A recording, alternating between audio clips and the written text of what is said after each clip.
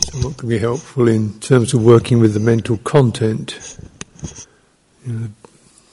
So really just understand how the mind operates, or what its behaviours are, how it gets filled, what it occupies itself with, and how. And you have this list of factors collectively called nama. So it's the nama in nama rupa. And nama refers to the way that the mind takes an object or forms an object. So there is a particular sound or sight or a form called rupa, even a mental object, and then the mind brings that, creates something out of that, makes something with that, forms it up, frames it up. As you recognise all the time, whether it's in meditation or outside of meditation, the mind is always occupied with something. Something's coming in. Could be chosen, could be random, could be skillful, unskillful. You can't seem to switch it off. It keeps going. So that's its sankhara. Its kind of program is to keep doing this, because of course that's what minds are for. It keeps looking around, scanning around, seeing what's important, what's necessary, remembering. So it's just set in that particular way. And the nama is 5 factors: attention, intention, contact, perception, feeling. That's one way of looking at it. That's the way it's set out. Attention,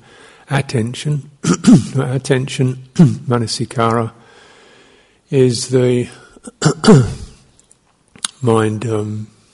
It's a sense of a focus. Yeah.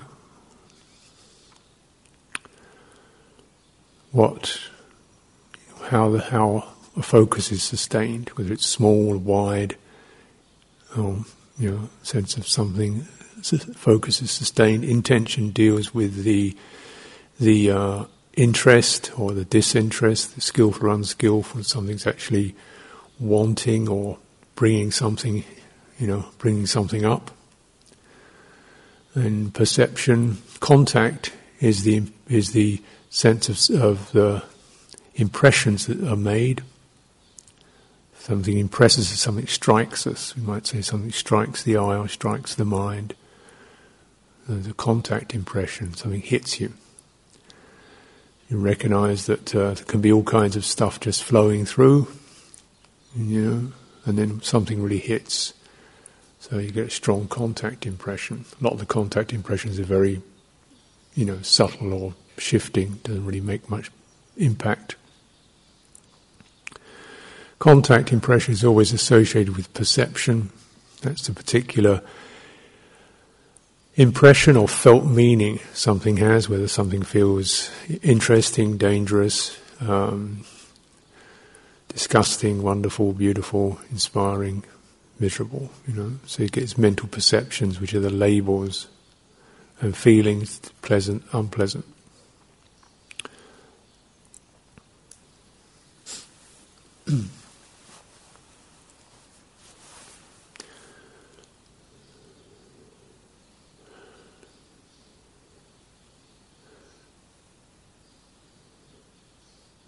Attention is it's a sankhara. It's formulated. It means it's not an accurate or it's not an objective thing. If you notice, and you notice taking a photograph of something, how what your eye sees and what the photograph presents are two different things, because your eye automatically filters out background. It doesn't, look at the photograph. How did all that stuff get on there? Because you didn't see it. Obviously, it was there, but your eye was already determined. What you were looking at was the vase or the person, and you didn't notice the post they were standing against. So when you take the photograph, it looks like they've got a pole growing out of their head, but you didn't notice it because your eye automatically screened it out. Yeah? So attention is always a filtered or conditioned phenomenon. You know? And it's always very partial. The amount of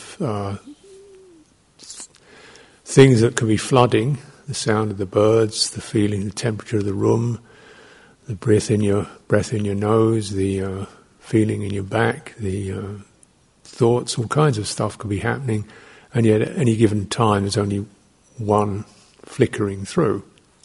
So potentially having an awareness, which is, it's all potentially there, but some particular thing comes in, strikes you. So your attention goes to that.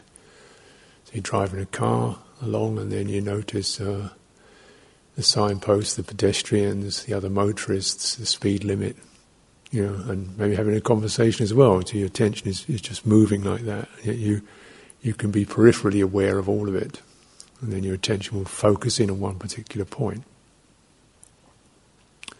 Something attracts or interests or is important. You want to know what it is that's, when you're sitting meditating, sitting in a silent place, what it is that draws something into your attention. Because it's, you can't see. That's the important bit. So you notice, is it configured by anxiety, worry,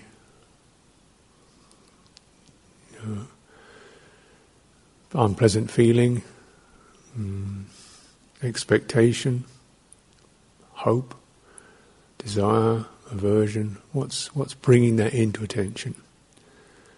How come sometimes when we're sitting here there's nothing really to be doing, maybe you just feeling, breathing in and breathing out, certain things come jostling in, demanding attention, and your mind locks on it. The mind's nature is to be filled with what it attends to. So you can find yourself, stuck with something that part of you is saying, this is not important, it's not interesting, why bother with this? And yet, there it is. So, as is a fairly common experience, then you want to actually, where's this coming from? What's this about?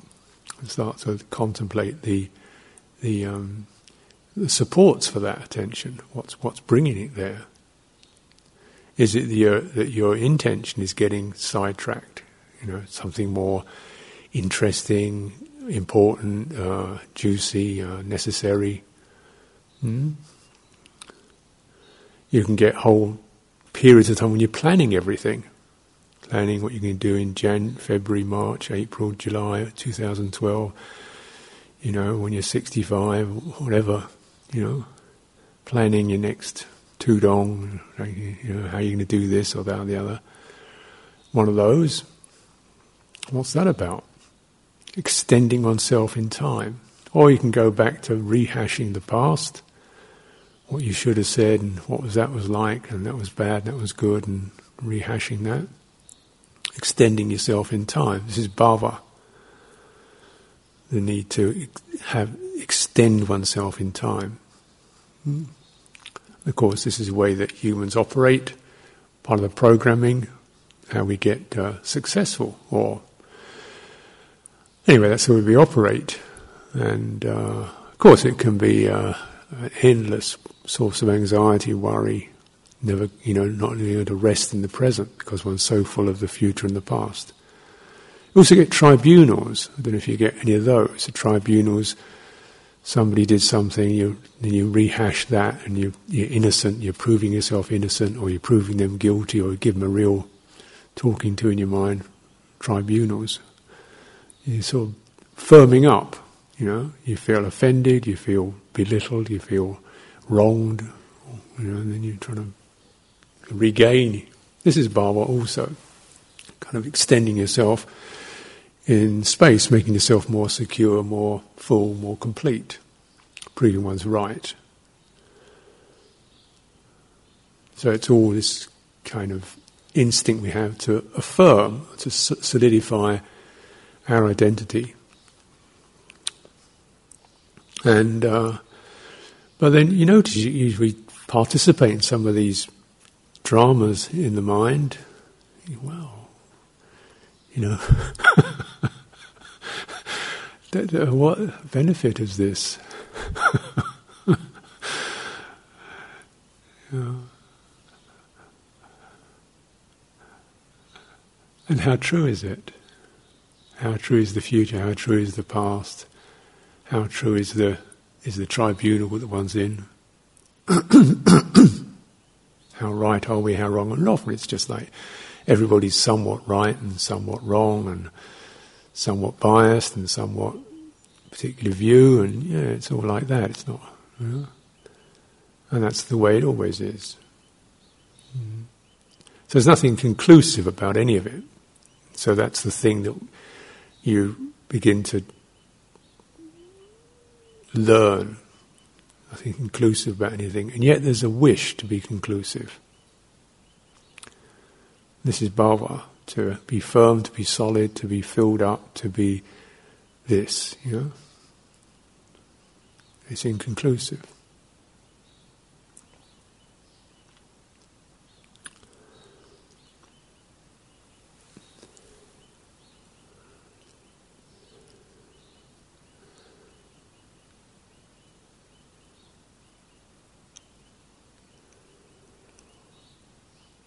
We may have and it's not that these are bad, we may have that wish to be to really have your meditation practice, what we think a meditation practice is, complete and final and reliable, and every day it's going to be steady and definitely progressing, towards calmer, solid, more steady, less,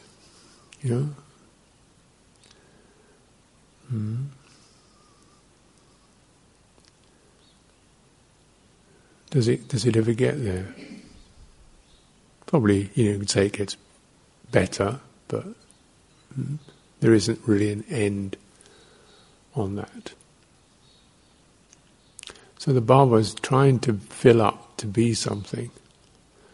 So we fill ourselves up with attention, with things that fill the mind, and yet they're not conclusive, not satisfying, they're changeable, they're variable. There isn't anyone who can be established there. There isn't someone there who can be established. There isn't someone there who can be got rid of. It's just this, it's an inconclusive process.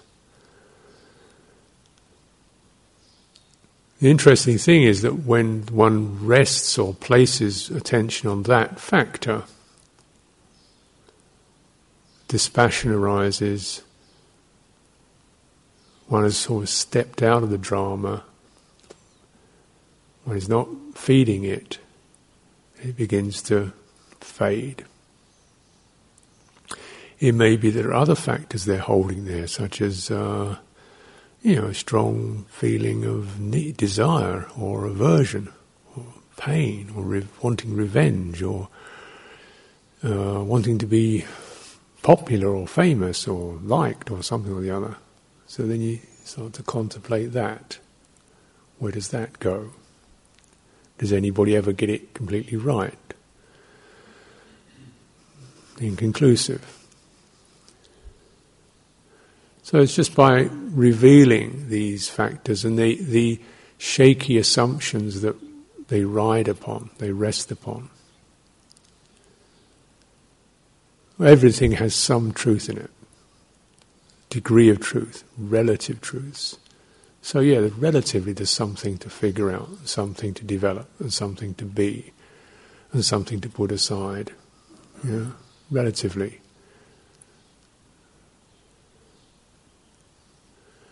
But you start to contemplate at least what are the really unpleasant ones that the worries and the aversion and the craving and the guilt, depression.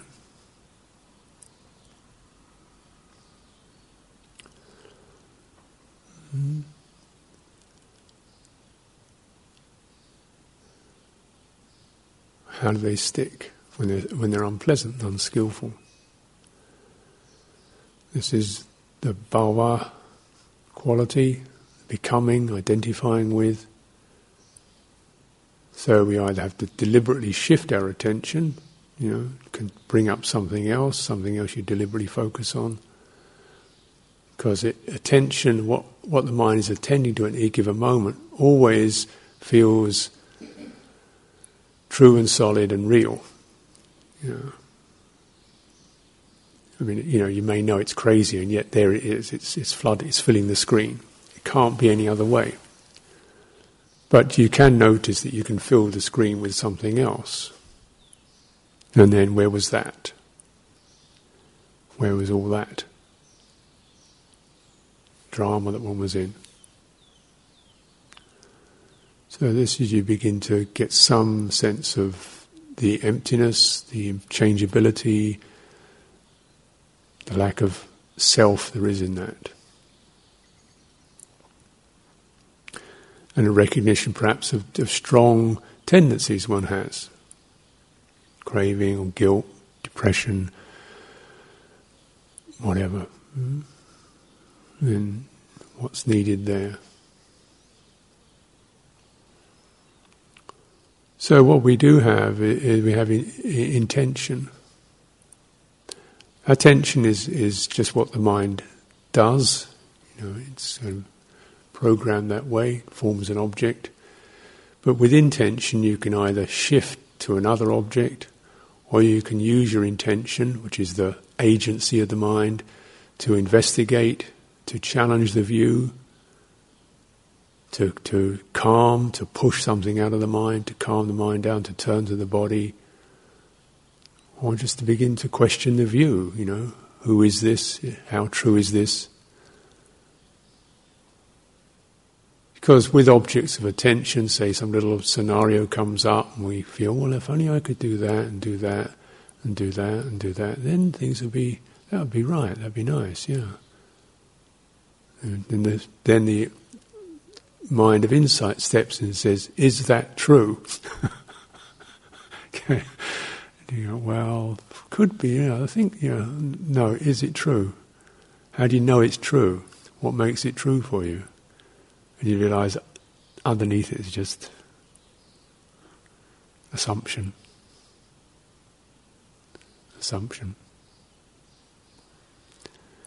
Fascination, trance. If only I had one of those, if only I could go there, if only I could meet so-and-so, I would be.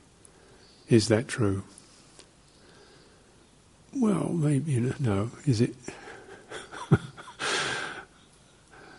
You realise, no, it's not true. It could possibly be nice or pleasant or enjoyable for a while, yeah. But that's all. So okay, So you just keep puncturing those balloons of fantasy and assumptions for what they are. And this is always the descent out of that as you're coming back into present. The body, the breathing.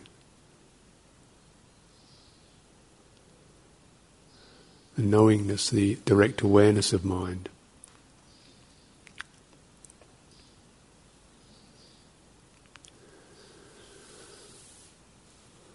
So use intention to work on attention, contact, what our mind seeks, sticks to.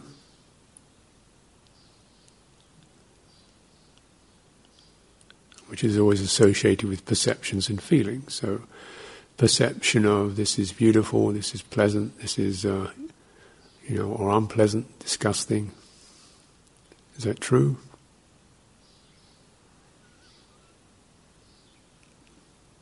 It's always got some truth in it, but what makes it that way? What makes something, terrible or disgusting?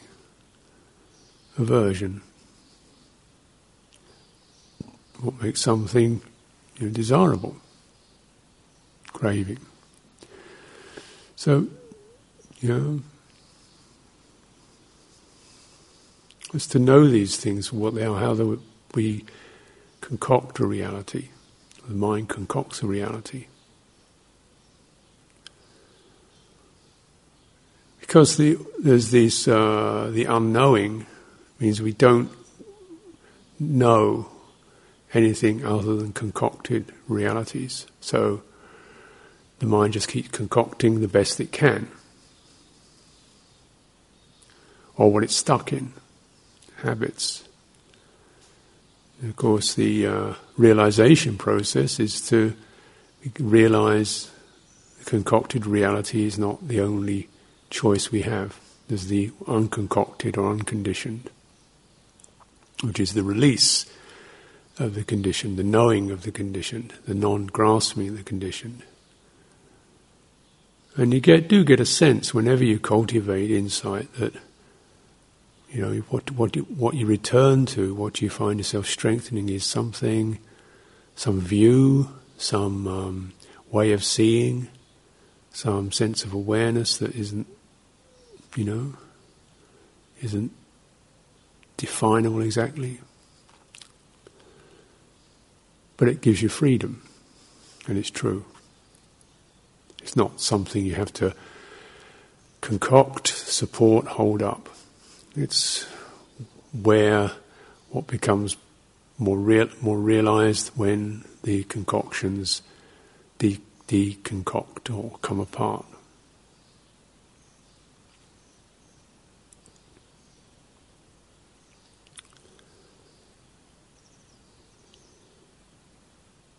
So you look for these assumptions, which are always the secret underpinnings. Yeah.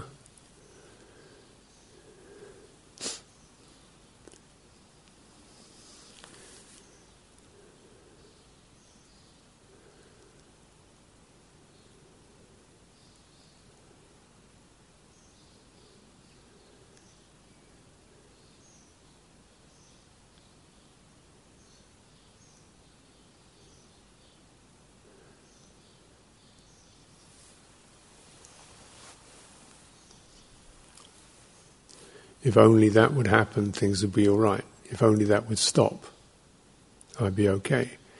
If only I didn't have that pain, if only I didn't have that sound. People were saying yesterday the impingement of sound, unwanted sound. So people hammering or working or talking or whatever, you know. And how sound becomes noise when you don't want it.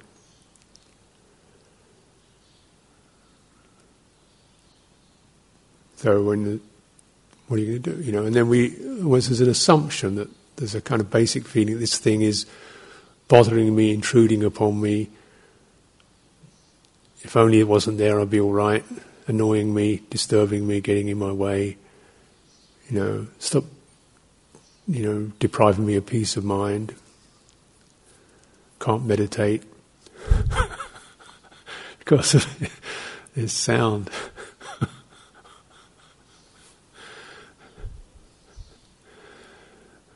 I remember when we were about 25 years in monasteries, I was on building sites. It was building. We only recently sort of stopped because we ran out of money. I think there's something about monasteries. It just, I don't know, perhaps the people amongst the reborn construction engineers, we always seem to be building things. And there's always sounds of hammers and saws and stone saws and drills. And so I've had this for 25 years, living on building sites. I never used to have this when I was a layperson. People were always building around me. They had other things to do, I guess. You get used to the sound of stone saws and hammers and drills, and, you know, bothering, so I can't meditate. You realise the sound doesn't have any wish to stop you meditating. It's not there to do anything. It's not saying, oh, let's go and bother so-and-so. Sound is just sound. It's got no intention to it. Yet with that sound you can infer these insensitive, callous, stupid people making all this noise. Then you get the motivation for ill will. And you realise these guys are just doing their job or walking up and down or talking or whatever. The crows are croaking because that's what crows do. And they have no harmful intention. So where does the ill will come from? The resistance. And in that resistance we become more sensitive, more offended, so the sound just digs deeper. It's like when you tense up. When you tense up you become more jumpy, more sensitive. So the alternative is just to work directly on the resistance. You get a nagging thought in your mind, just to work directly on the sense of not wanting it and resisting it. Okay, welcome it. Widen the mind to be like a huge, huge butterfly net. Very soft, wide butterfly net, just catching all these sounds like you're catching wonderful butterflies, or sounds or thoughts. Oh, look at that one, look at that one. So then you can, the sense of the irritation isn't there. And after a while you realise the butterfly net is mostly space. But you lose the space through ill will or through craving. Or other forms, of course, worry, doubt, and so forth. They narrow the space of the mind and reduce it. So your attention then becomes very one-pointed, in a negative way. Your attention span, you can only experience that. Only experiences that particular phenomenon. The rest of the world has disappeared. That's what attention does. It takes one particular feature and makes it a total story.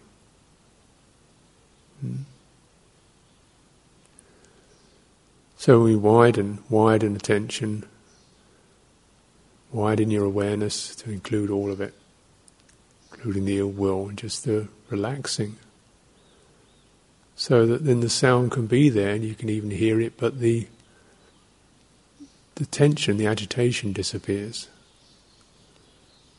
When the tension, the agitation disappears, the sound disappears, because your mind is not focusing on that. It's maybe just enjoying the sense of space, openness, relief. And then really appreciating this quality we have, what the mind is. This potential, a free mind, or a mind that can work on, can liberate, can release, even for a few minutes, even for a few moments. It's marvellous. Just wow, what incredible is this? And is it bright, spacious, it's joyful.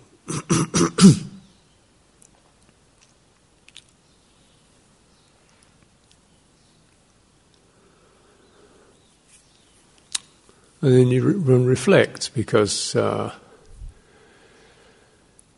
we always focus, the bhava instinct is to try to have more than one does have, try to have more future than one does have, more, extend oneself in time, extend a quality that one has, or eliminate it. Get rid of the negative, or not be that, not be with that. So it's always trying to move out of the present.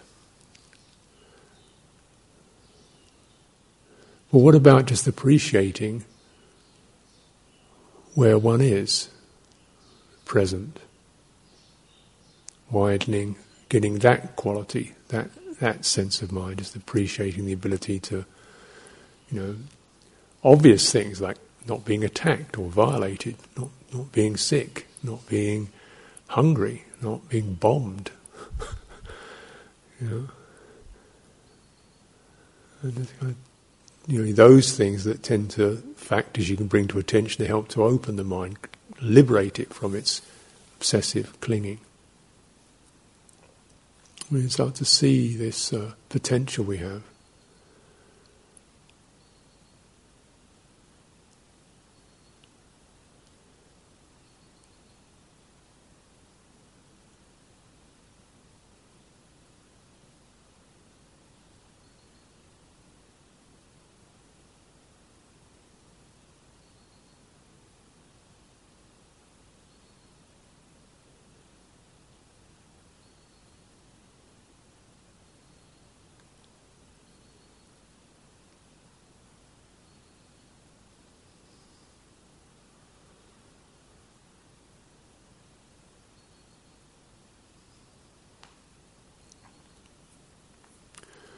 So you want to train attention, what to attend to, how to attend, also how to release things from attention, how to loosen attention.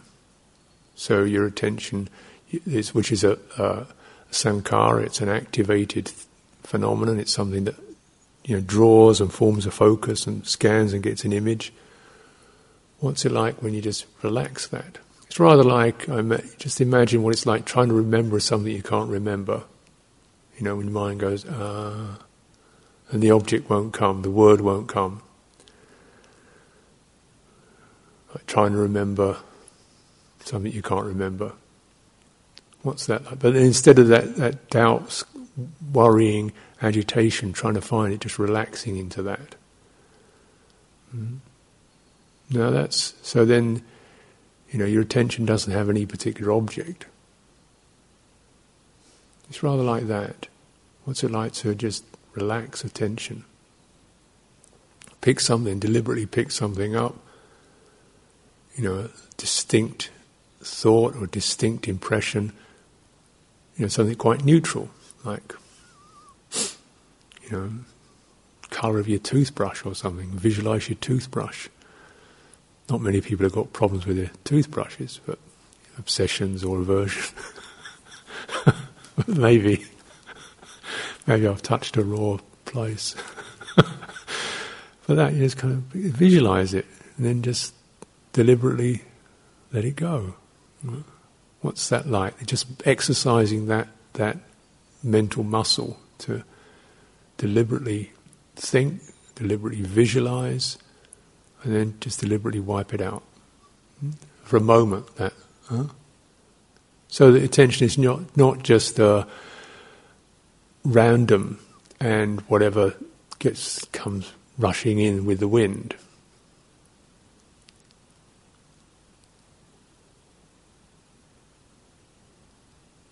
Practice picking up the breath and then deliberately putting it down.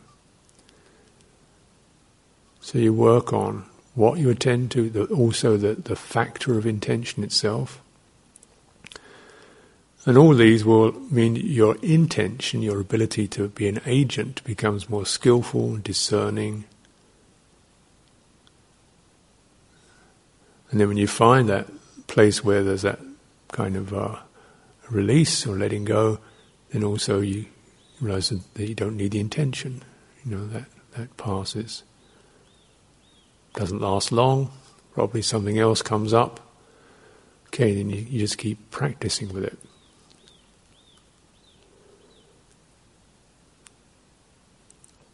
Of course, what locks it all into place is the felt meaning, the perception.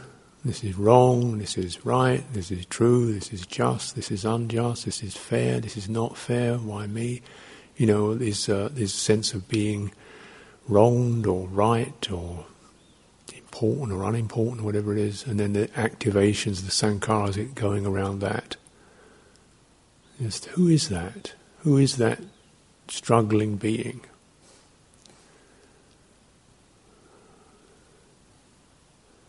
Kind of get to sense them and get bigger than them. Not rejecting them, but just the awareness of that struggling being with something like metta, equanimity. And it's not self.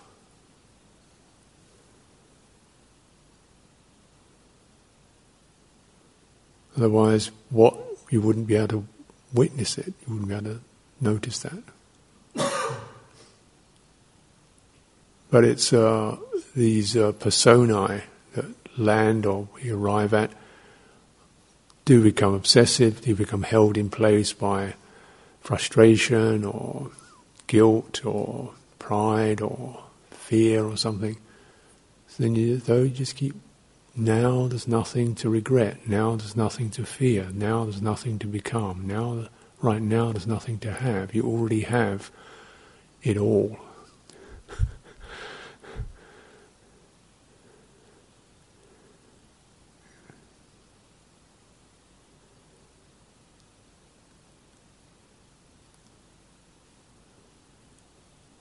Life isn't about that.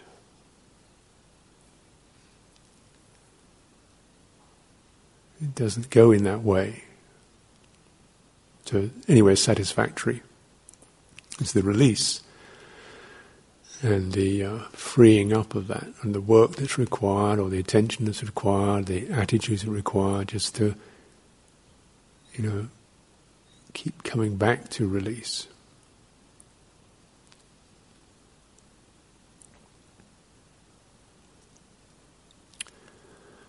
Painful feeling is painful feeling.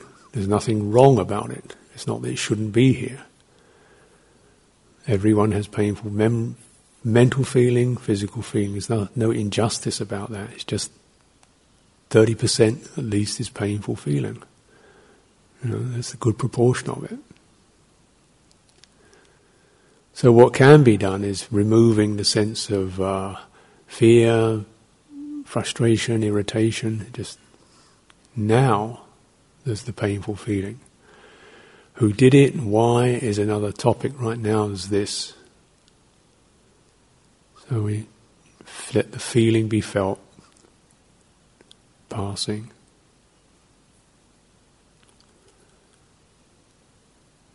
It's just kind of wherever you get, you can trace the sticking point to be one's inability to accept the uncomfortable.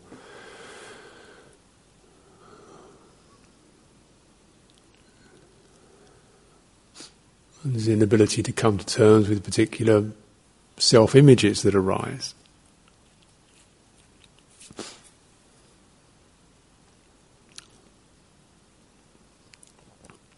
Difficulty to live without a future. These are all, these are not easy for anyone, but if we couldn't do it, the Buddha wouldn't have taught it. So we can, and it's for our welfare.